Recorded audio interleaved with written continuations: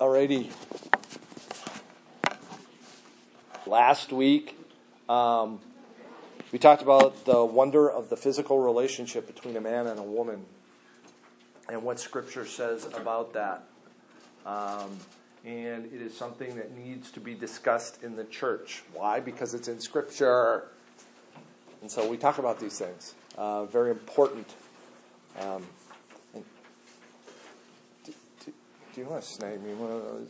Just in case afterwards. One that's ginormous, so do you want a whole one? No, I want a whole one. All right. Just in case there's one. Make sure there's one left for me. All right. Yeah. The wonder of the physical relationship with that cinnamon roll sitting there staring me in the eyes. I should probably actually look at my notes here. Otherwise, you really don't want me to wing this. Okay. The fact that there are biblical purposes behind the physical relationship, it isn't just a thing. It's not just frosting on a cinnamon roll. That's going to be the theme today. We see, too, that there are biblical challenges in the physical relationship because of the fall of man, which we are about to start getting into. We see, too, that the physical relationship is intended to be a blessing for a husband and wife, not merely in physical satisfaction, but in increasing the oneness and the unity of the husband and wife. We looked at how the husband is his wife's and the wife is her husband's. And God's Word says that our intention in the physical relationship should not be for me, but should be for the other. My intention in the physical relationship should be for the other. That way. And this ultimately is glorifying to God. I mean, it is glorifying to God. Ephesians chapter 5, where Paul talks about the mystery, he's talking about the physical relationship between husband and wife, and husband, cares for his bride that he might present her to himself holy and pure. And he's talking about the majesty of this union. But then he says, but I'm talking about the relationship between Christ and the church. The mystery is that the relationship between a husband and a wife reflects something greater. It's almost like that physical relationship is an allegory between what is supposed to be the extraordinary intimacy between Christ and the church, which is why I think when we get to heaven, we're going to giggle. When we think back to how great we thought the physical relationship was, and it's going to absolutely pale in comparison to the intimacy that we have with the living God right there, right then, and the intimacy that we have with one another. There through God and through the Holy Spirit and being there together in unity. I use the example of Candyland. Adults playing Candyland, it's like, yeah, no thanks. As a kid, you go, oh, this is great, this is wonderful. But as an adult, you look back on that and you go, not so much. The other things that we do now are so much greater and so much more enjoyable and so much different will be that relationship in heaven. We looked at the idea of complementarianism and egalitarianism. Are we complementary or are we equal? And which is most important? What does Scripture say? Scripture says yes.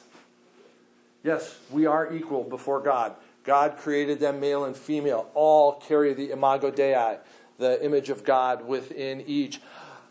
At the same time, God did create them male and female distinct. And we see distinctive roles in there that He created a helper for man in the garden. We're going to see that the curses upon them are different. We see that the blessings, the exhortations in the New Testament are different for man and woman. The husband is supposed to lead the family. He is supposed to be the head of the family. That does not make the wife a doormat. I sent out a audio by John Piper this week.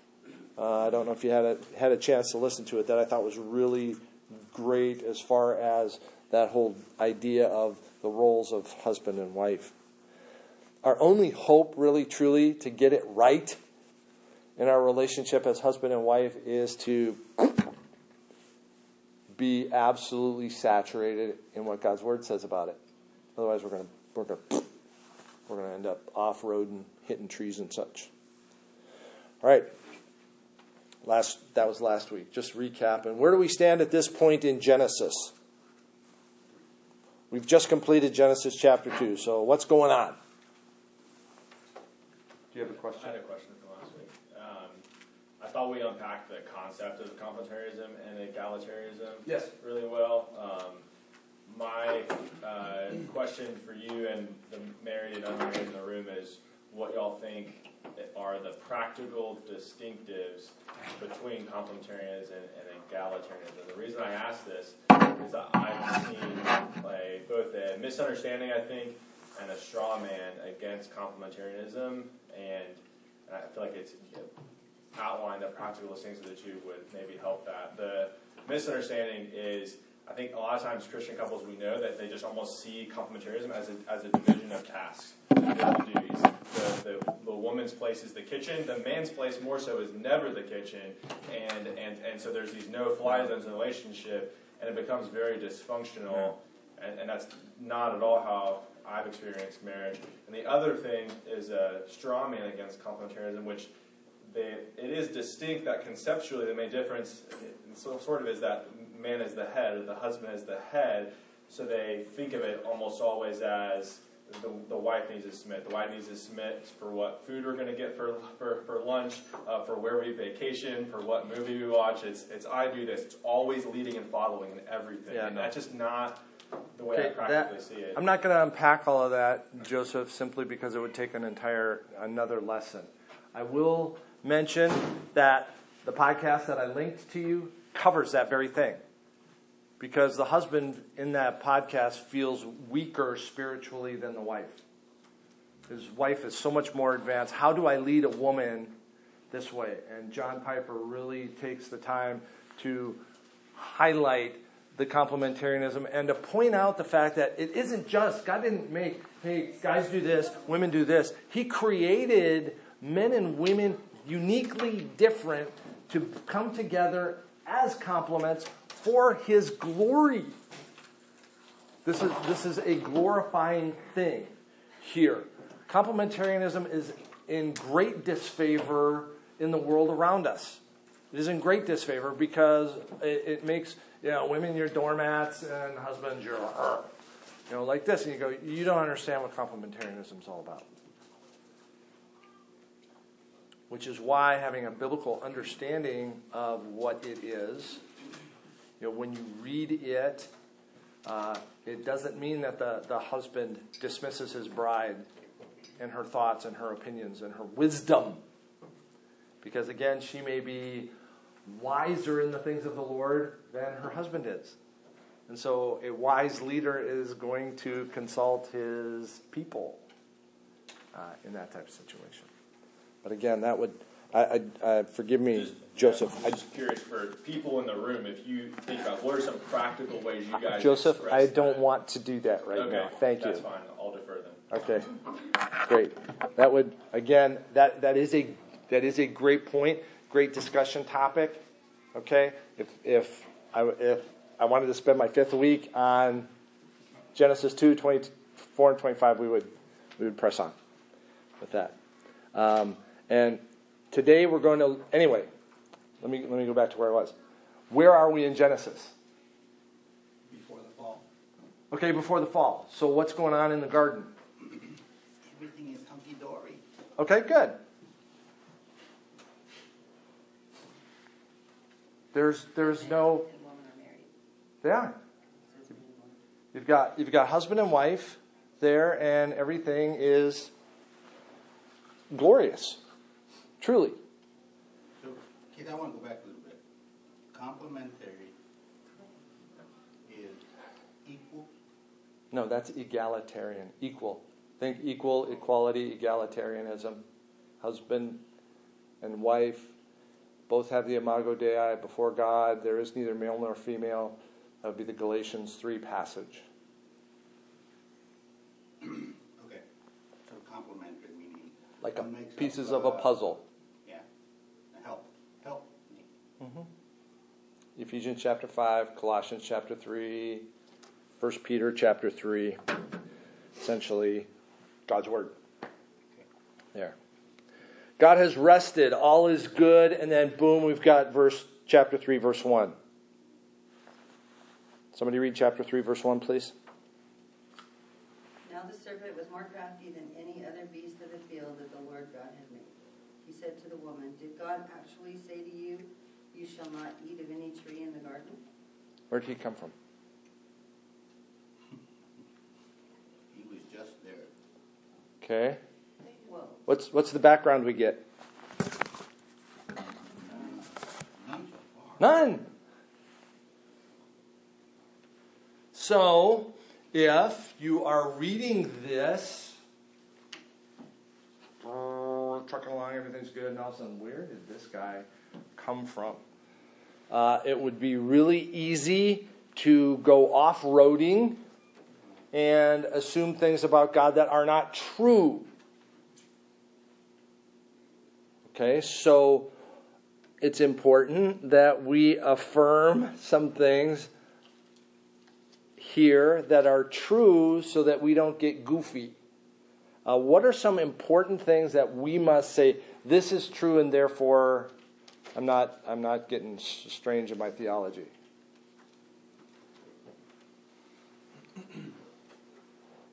Let me ask a question. Did God create evil? No. He made all things. I don't think there is anything that was made that he didn't make. Okay. Did God create evil? He did create the tree of the knowledge of good and evil. He did. Did God create evil? If he did, then why did he say everything was good? This question makes me uncomfortable. Did he give us it makes you uncomfortable? Okay, we're not there yet. We're just talking about the devil. We're just talking about Satan and not about people. Because evil in and of itself is not evil until it's acted upon. We got to go back to what it says at the end of chapter, or at the end of chapter 2. That God said everything in verse 31 of chapter 1, saw everything that he had made, and behold, it was very good. It is very good. And so we must affirm that in all of the creation, nothing God created was amiss. Nothing was evil. Nothing even inclined toward evil. So at this point, before we step into chapter 3, when we're back in chapter 2, everything is very good. Hunky-dory is what Arnold used. There's nothing goofy in the garden. But then we go, where did this guy come from? If everything God created is very good. And so I can't assume then that God created this evil creature. Because that would be to say that God did create evil. God created something evil. Intentionally, with a darkened and blackened heart that would not be good. That would not be a good thing. In James, we are going to be all over the place in Scripture here this morning. In James chapter 1,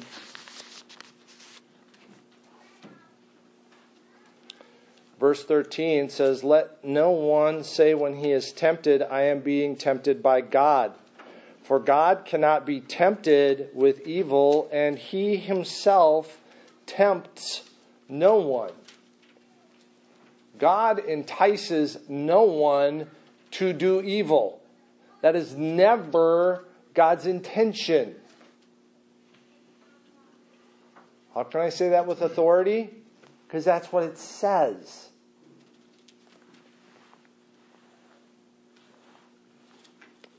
There are some things that we have to affirm about God, or we are going to mess with his character here.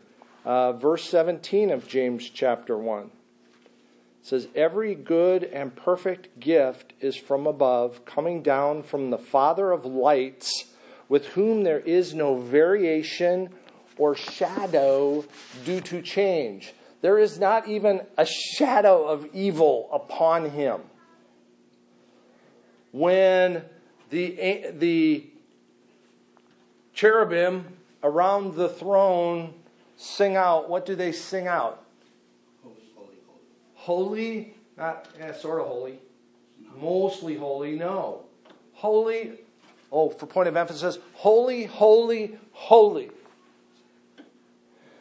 If he is holy, can he create evil? No.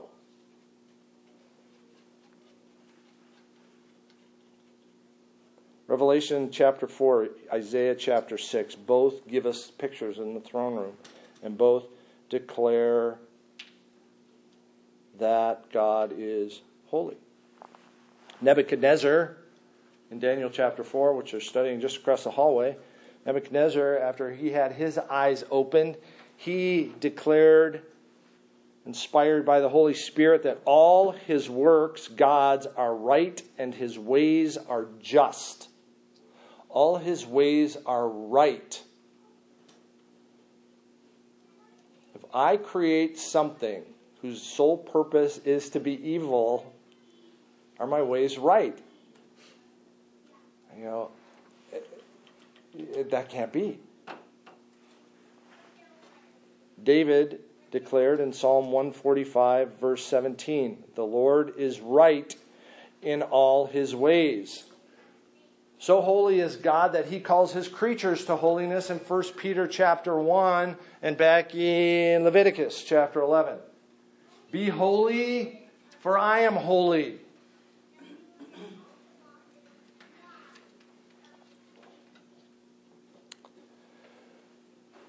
Could God, and this goes to what Katrina was pointing to. If God did not create evil, then where does evil come from? And what were you alluding to? Yeah, but that's not my inclination. My inclination is not toward evil. I was going by Arnold. Arnold did this. One from desire. Okay. Can God create creatures who are good from stem to stern, front to back, left to right, that are good but have the potential, have volition to choose to reject what he has said? Does that create an evil being? No. No, this is a good thing. But this person has the potential to not follow me. I create this person good and beautiful and wonderful and love them, and I give this person one thing. I say, don't mess with that fire hydrant over there. Everything else in this playground is yours.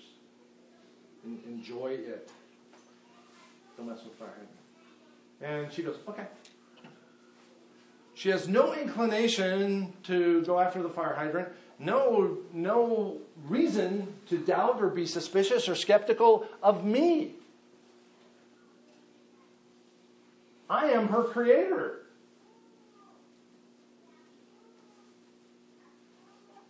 Is there the potential for her to go, I wonder what that's like? But he said don't, so I'm not going to. But, well, maybe. Is there that potential there? Did I create a flaw in her? No. How can we say that? I had almost this very discussion with a guy 20, 30 years ago. So, to clarify, you're not using sin and evil interchangeably. Explain your question. Is there a question or is there a Well, statement? so you said that we're not inclined to evil. However, we are inclined to sin. I mean, We're because not. of the well.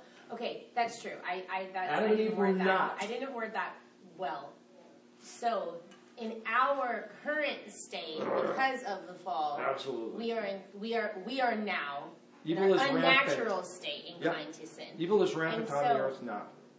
And so, when you say that our natural bent isn't toward evil, I think, well, I mean, am I the only one in the room whose natural bent is to sin? We're going to. all the time? This is so important because understanding this is going to help us understand our future state as well, where there will be no inclination for evil. We looked at a couple of passages yesterday in Jeremiah 32 and Ezekiel 36, where God says so much He's going to give us a new heart that we're not even going to incline toward evil. Oh, what a day that will be. You know, there won't be a temptation to do that. I just go, I don't want to do that. You know, some people don't like Brussels sprouts. You go, I'm not even inclined to even try this. I find them repugnant. I love them. But, so you don't have that inclination. Not even anymore. Nothing. Not even about the fire hydrant. It's not there. So, it is possible for God to create a potential without creating evil. And oh, by the way, what is love? God is love. Oh, that's Jesus. What is love? Actions that include. Okay, there's actions. There's commitment, which implies you have made a choice. I choose to love this person. Jesus told his disciples on the night before he was crucified, if you love me, keep my commandments. John, in his letter that he wrote some 40 years after 50 years after that, wrote down that if we do love him, we will keep his commandments. That love is going to impel us into, I want to do that. I choose to do that out of the joy of my heart. So, a possibility of evil. What do we know about this guy in the first sentence? Only what's shared upon in Ezekiel. No, we're not. I said from the first sentence, Arnold. Well, it is that same He's guy. crafty. He's crafty. Okay, and this isn't a Pinterest thing. He's crafty. The word is prudent. The word, most of the times translated within the Old Testament, is prudent. Is that a bad thing? What's implied by a prudent person? Describe a prudent person. Very discerning in his own way. They're discerning. They are thoughtful before making a decision. So in the good sense, we have that. In the negative sense, here is the serpent who is studious of a situation.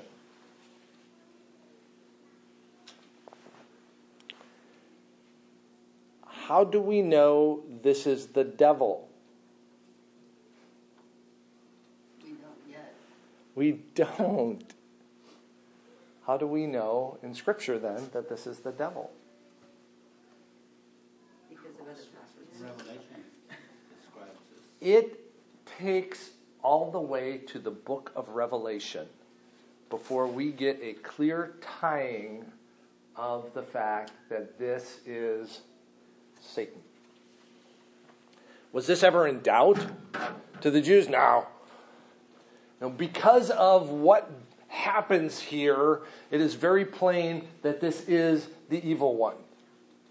Ultimately, what is going to transpire. So, when we look at this, when we look at Genesis, what do we know of Satan? We know very little, other than what he does here, and we'll be looking at that next week.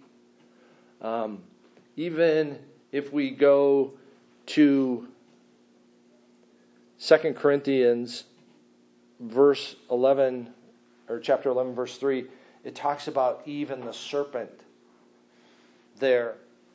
In 1 Timothy 2, 13 and 14, it speaks of her deception, but it doesn't tie it specifically to Satan. So what we're going to do here is look ultimately at the passages that point to this. Go ahead and turn to Revelation chapter 12. Here, where we get, as we vault all the way.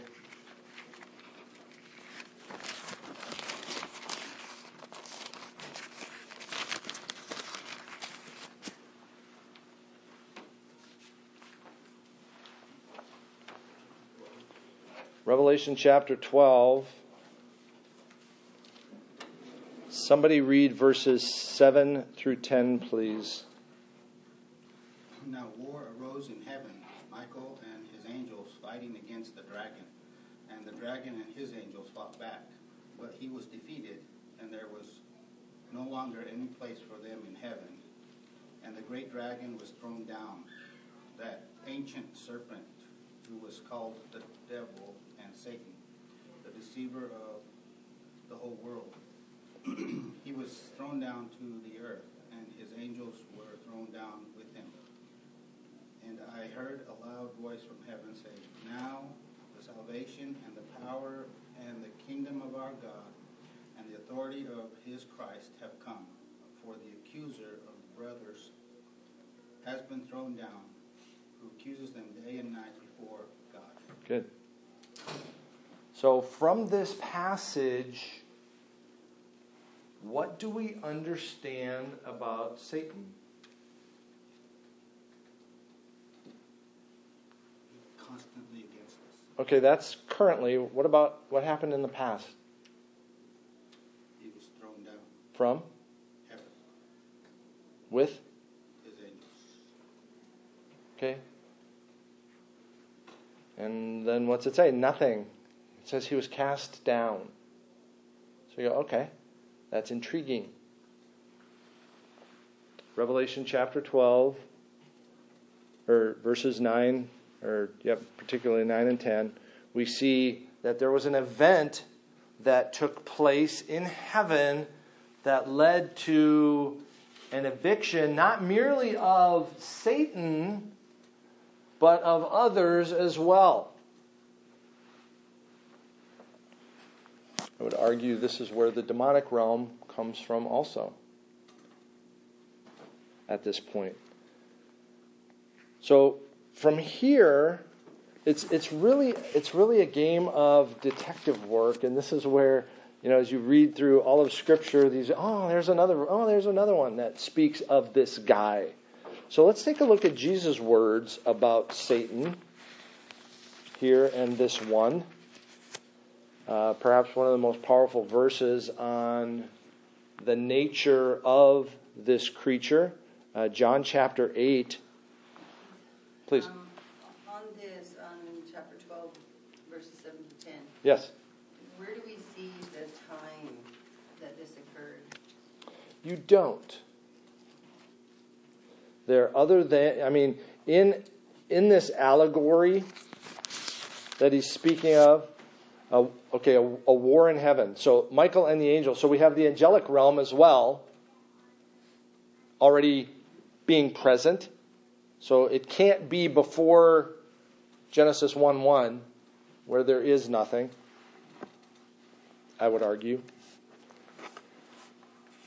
He was defeated, and there was no longer a place for them in heaven. When was that? It doesn't say. But we go on. The great dragon was thrown down, the ancient serpent. He was thrown down to earth with his angels. Let's see.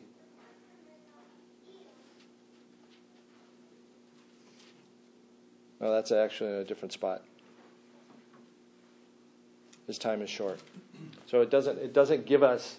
There's another passage that talks about the dragon going after the woman and the child, where you have a picture then of Mary, or of Israel really, giving birth to the Messiah, and the dragon in pursuit of him later on. But that's later on in the passage. So really there is no time stamp here at this point. other than we know that he was evicted from heaven. And obviously is not a good creature here at this point. And we can deduct that it was before his encounter with Adam and Eve because of what he did. Very likely. I mean, we have to. If it was all good, the fall of Satan had to take place somewhere between Genesis chapter 2, verse 25, and Genesis chapter 3, verse 1. Where everything is very good. How much time was there? We don't know. Weeks, months, years? Don't know. Go ahead. You think the fall of Satan happened between Genesis 2:24 and Genesis 3:1? Yes. What's the evidence of that? Because everything was very good after God's creation. Couldn't that be the created world and not the spiritual world, the third heaven and all the angels and the? Because there's no mention of creating angels in Genesis. You're right. Chapter 1. You're right, Joseph. Again, this is a belief, not a conviction. I won't die on it. Yeah. But in Exodus chapter 20, when God's talking about the Sabbath, he makes very plain that all of his creation in the heavens and the earth were made in those 6 days. That outside of it, there was nothing else made. Some would argue, well, it's not necessarily... Which heaven is he referring to? Yeah. But he says heavens there as opposed to heaven. In Revelation, I like how it says that Christ was slain from the foundation of the world. And so it's like almost implying that like there's a purpose in the cross like before the created world even happened. Absolutely. I mean, this was God's not reacting. God's not a hockey goalie. Going, I wonder where they're going to shoot the puck. God is the actor in this. So, again, we're piecing together what Scripture says. We know that there was a great fall. We know that all of creation was very good. Here is the serpent. So at some point between Genesis 1:31 and I would argue Genesis 2 took place, again, Genesis 2 is an exposition of chapter 1. Where we're going to zoom in and look at a particular event. So I would say Genesis 2 took place before Genesis 1:31. There, and so together in that package, everything is very good, and then boom, we have the serpent. So it appears there was an angelic fall. I look at that clock and go, I'm 2 minutes late, and I'm not. I'm good. All right. If I lose track of time, somebody holler at me, please. All right. Anyway, we were in John. So we're gonna continue just to get facts about this guy and try and piece together what we're looking at when we look at this guy in Genesis chapter 3 and verse 1. John chapter 8, verse 44. Tracy, would you read that, please?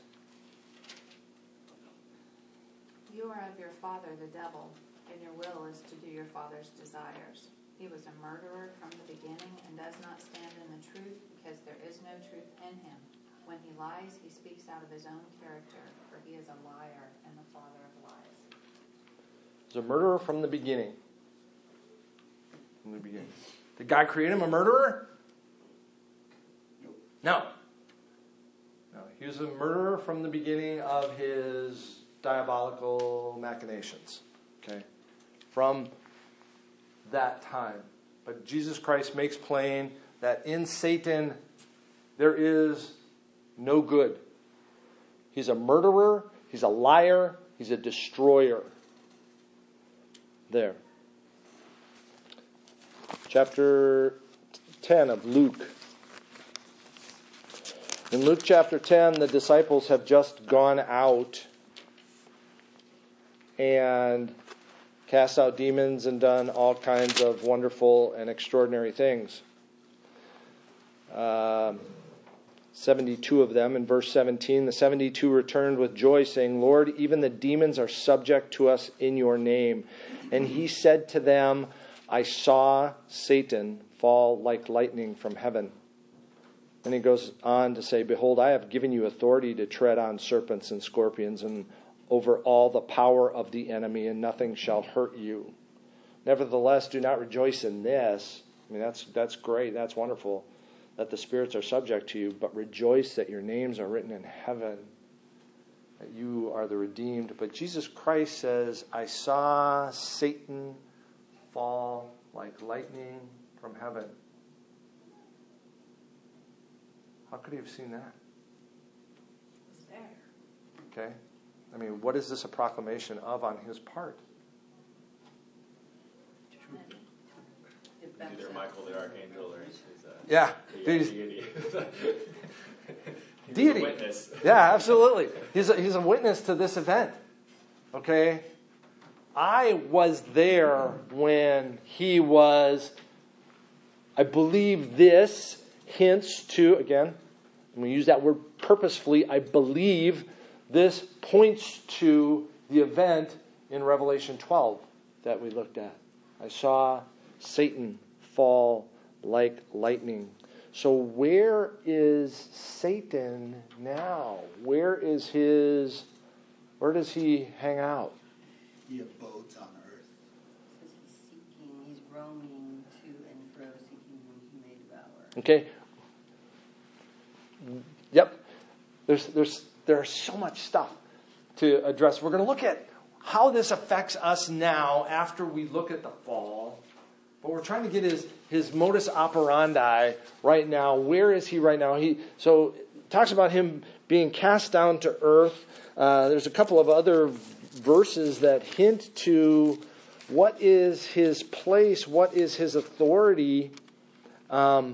Jesus Christ, God the Son, refers to him this way in John chapter 14, verse 30. He says, I will no longer talk much with you, for the ruler of this world is coming. He has no claim on me. Doesn't mean he's coming. He's coming for him. He's got his eyes set, bullseye on Jesus Christ's forehead. He's coming. The ruler of this world is coming. He refers to Satan as the of this world.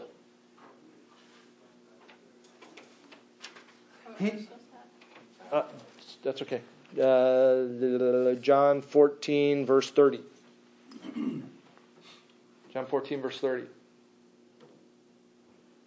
Paul refers to him as the prince of the power of the air. In 1 John, we are exhorted not to love the world or the things in the world. Okay? And again, what's in this world? Those awesome cinnamon rolls are in this world. Okay? I'm not supposed to love those. Okay, there. Am I not supposed to love those? Well, that's not what he's talking about. He's not talking about loving God's creation. Yes, absolutely. Delight and enjoy in God's creation. The things of this world are the powers that are tilting now everything toward evil. The things that have corrupted these things. Or if those things become a little God to me, even God's created good things become a God to me. And those are not our God there. So Satan now in this realm seems to have an authority here and now. Job also speaks of this. Who wrote Job? I don't know. Job write Job? I don't know. How did he get pictures of what's going on in the throne room of heaven? I don't know. We can only assume that God revealed this to him. Job chapter 1, verse 6. There was a day when the sons of God came to present themselves before the Lord. Who would the sons of God be? Yes, we believe that would be the angelic host. Okay, the angelic host coming before God. And Satan also came among them. The Lord said to Satan, from where have you come? Satan said, from going to and fro on the earth. Because that's where you sent me. Walking up and down on it. Job appears with whom?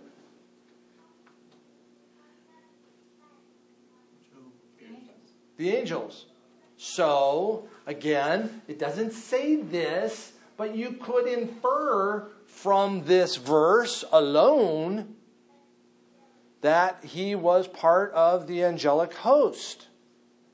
That he would come with the other angels. Probably the last in the line now. Satan. I'm sorry? You said Job, but you meant Satan. I meant Satan. Sorry, forgive me. Satan would be part of the angelic structure.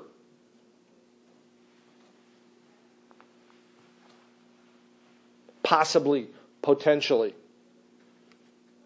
Implication one of them. So, but you go, that's okay, well, maybe. But there are two prophecies in the Old Testament that are fairly stark and fairly startling. We'll spend the rest of the time largely there. First one is Isaiah chapter 14. I've mentioned this before. This is on the back page of your notes, Isaiah 14, verses 4 through 20. You can remember these two chapters. 14 plus 14 is 28. So Isaiah 14, Ezekiel 28 are the two passages. Isaiah chapter 14 is talking about the king of Babylon. Now, when we read prophecy, when I read things in prophecy, it's really easy to, this means this, and this means that, and this means that. Don't do that. Be very careful about making prophecy say what you want it to say. It's important that we look at how prophecy is fulfilled in Scripture so that we can go back and look at other prophecies and go, if it's always fulfilled just how it says, then I should pretty much take it how it says. If it's a person, it's a person. If it's something else, it's something else. So we start out here in chapter 14, verse 4, and says, you will take up this taunt against the king of Babylon. You go, okay, it's the king of Babylon. How the oppressor has ceased and the insolent fury ceased. The Lord has broken the staff of the wicked, the scepter of the rulers that struck the peoples in wrath with unceasing blows, that ruled the nations in anger with unrelenting persecution. We go, this is a king. Right? There's nothing weird or where you go, ooh, this is something suspect. The whole earth is at rest and quiet. They break forth into singing. The cypresses rejoice at you, the cedars of Lebanon, saying, since you were laid low, no woodcutter comes up against us. I would think, based on what we are about to read, that verse 8 deals with idolatry. Idolatry has ceased since this one has been laid low. Sheol, hell, beneath the grave, is stirred up to meet you when you come. It rouses the shades to greet you, all who were leaders on the earth. It raises from their thrones all who were kings of the nations. All of them will answer and say to you, you have become as weak as we are. Basically, ha! You have become like us. Your pomp is brought down to Sheol. The sound of your harps, maggots are laid as a bed beneath you, and worms are your covers. And we still go, this is a king. Then we get to verse 12. How you are fallen from heaven, O day star, son of dawn. How you are fallen from heaven. You go, we've heard that somewhere else in Scripture. O day star. The Hebrew word for that is Lucifer, which is why we refer to him as Lucifer, son of dawn, a star. Stars within Scripture, within the Revelation, are angels. Can represent angels. In Revelation chapter 1. You said in your heart, I will ascend to heaven above the stars of God. I will set my throne on high. I will sit on the mount of assembly in the reaches of the north. I will ascend above the heights of the clouds. I will make myself like the Most high. Can any king do this? No. So it is surmised here that this is speaking of Satan. That what happened, he raised himself above God for somehow, some reason. In that possibility, he then went, I want that place. He had no inclination toward evil. He was tempted by no one but himself. And we'll read about that in Ezekiel. How are we doing on time? Okay. I will ascend to the heights above the clouds. Verse 15. But you are brought down to Sheol, to the reaches of the pit. Those who see you will stare at you and ponder over you. Is this the man, or is this the one who made the earth tremble, who shook the nations, who made the world like a desert and overthrew its cities and did not let his prisoners go home? Okay, and he goes on from there. You are cast out away from the grave like a loathed branch. This will be future. So in this prophecy, I believe we have a look all the way back and a look all the way forward contained in one section. Ezekiel 28.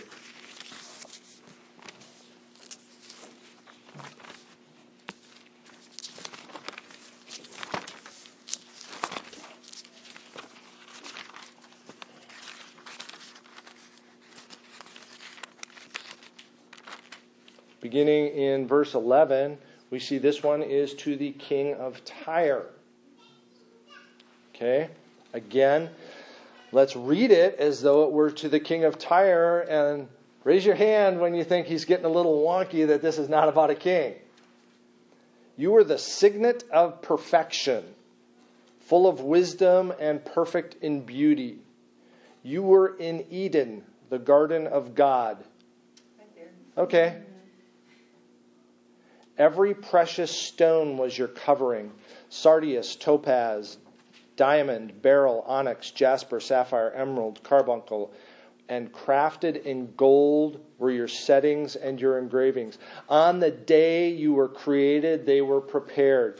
You were an anointed guardian cherub. I placed you. You were on the holy mountain of God. In the midst of the stones of fire you walked.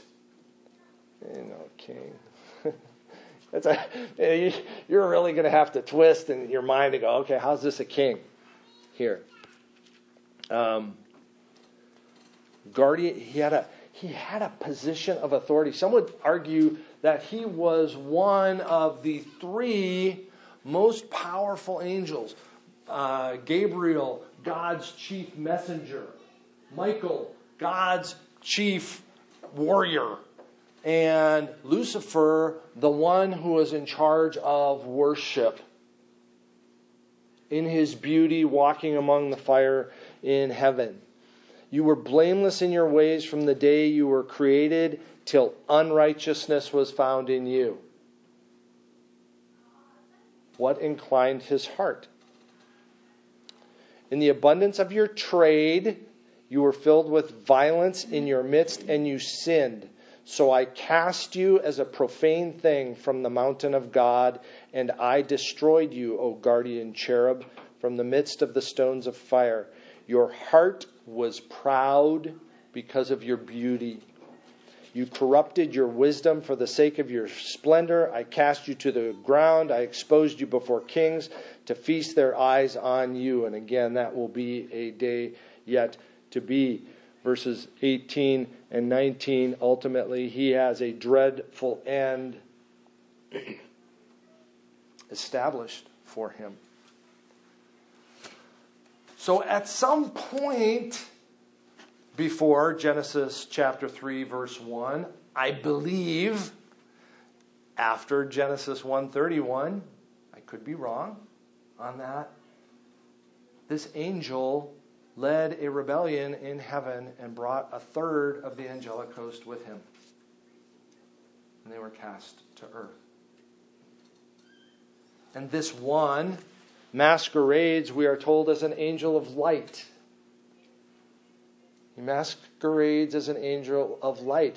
And I would say he doesn't have to masquerade. He was beautiful, which is a creepy thing. Think of Eve in the garden. What did Eve have to fear? Nothing.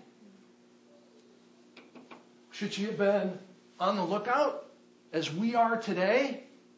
No. There's nothing to be on the lookout for.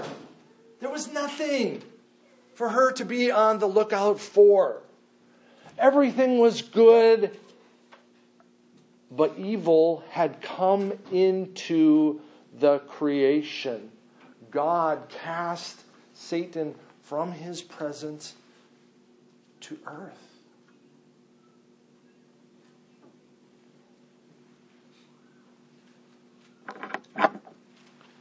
That's very interesting because, they didn't have the tree of the knowledge of good and evil. The angels didn't because they weren't in the garden.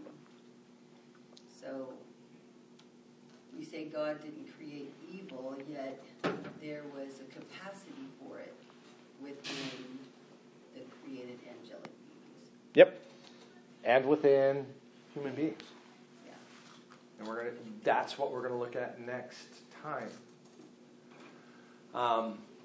Could God have cast them into the abyss to begin with? Right away. Absolutely. Could have. Why didn't he? Wasn't his plan. Some people will go, well, God's just a cosmic setup.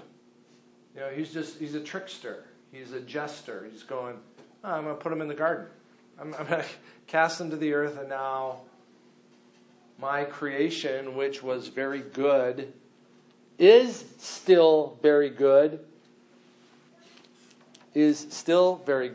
despite the spiritual demon that is now living there. And, the minor chord plays in the orchestra, and something evil is about to happen. Don't go in the house. Next week we're going to look at what happened when they went in the house. Any thoughts or comments on this? I didn't finish up the last couple of things. We'll go into what about Adam's absence? Where's Adam in this whole thing as we get into the fall, the actual fall next week? I think it's important we take time to figure out how does Satan come into this whole thing in the first place? So that part where Satan was thrown from heaven and the angelic beings, that was in Revelation chapter 14? 12. So that's interesting to me that why God wouldn't have made it more plain. This is when I created the angels. This is when I threw them out of heaven. Because it was in chapter 12 after all this other stuff had occurred. And then he says we're going back to the beginning. And so that is... Why didn't he put it in Genesis chapter 2.5? Yeah. Why didn't he? Because his word is good and perfect and sufficient for us. Yeah, there's all kinds of questions. You go, I don't know, but God is good and right and just and holy and pure. But there were several times that you said up there, I don't know. And it's good to say I don't know, and that doesn't impact our belief in God's word. No. Just because we don't know. Which is why I have to stand on the truths that I do know. Right. That God is holy, God is good, God is right, and I don't make him into some cosmic jester and turn him into something he is not. Because otherwise I'm going to start getting really weird in my theology. Keith, you mentioned that he doesn't have to masquerade.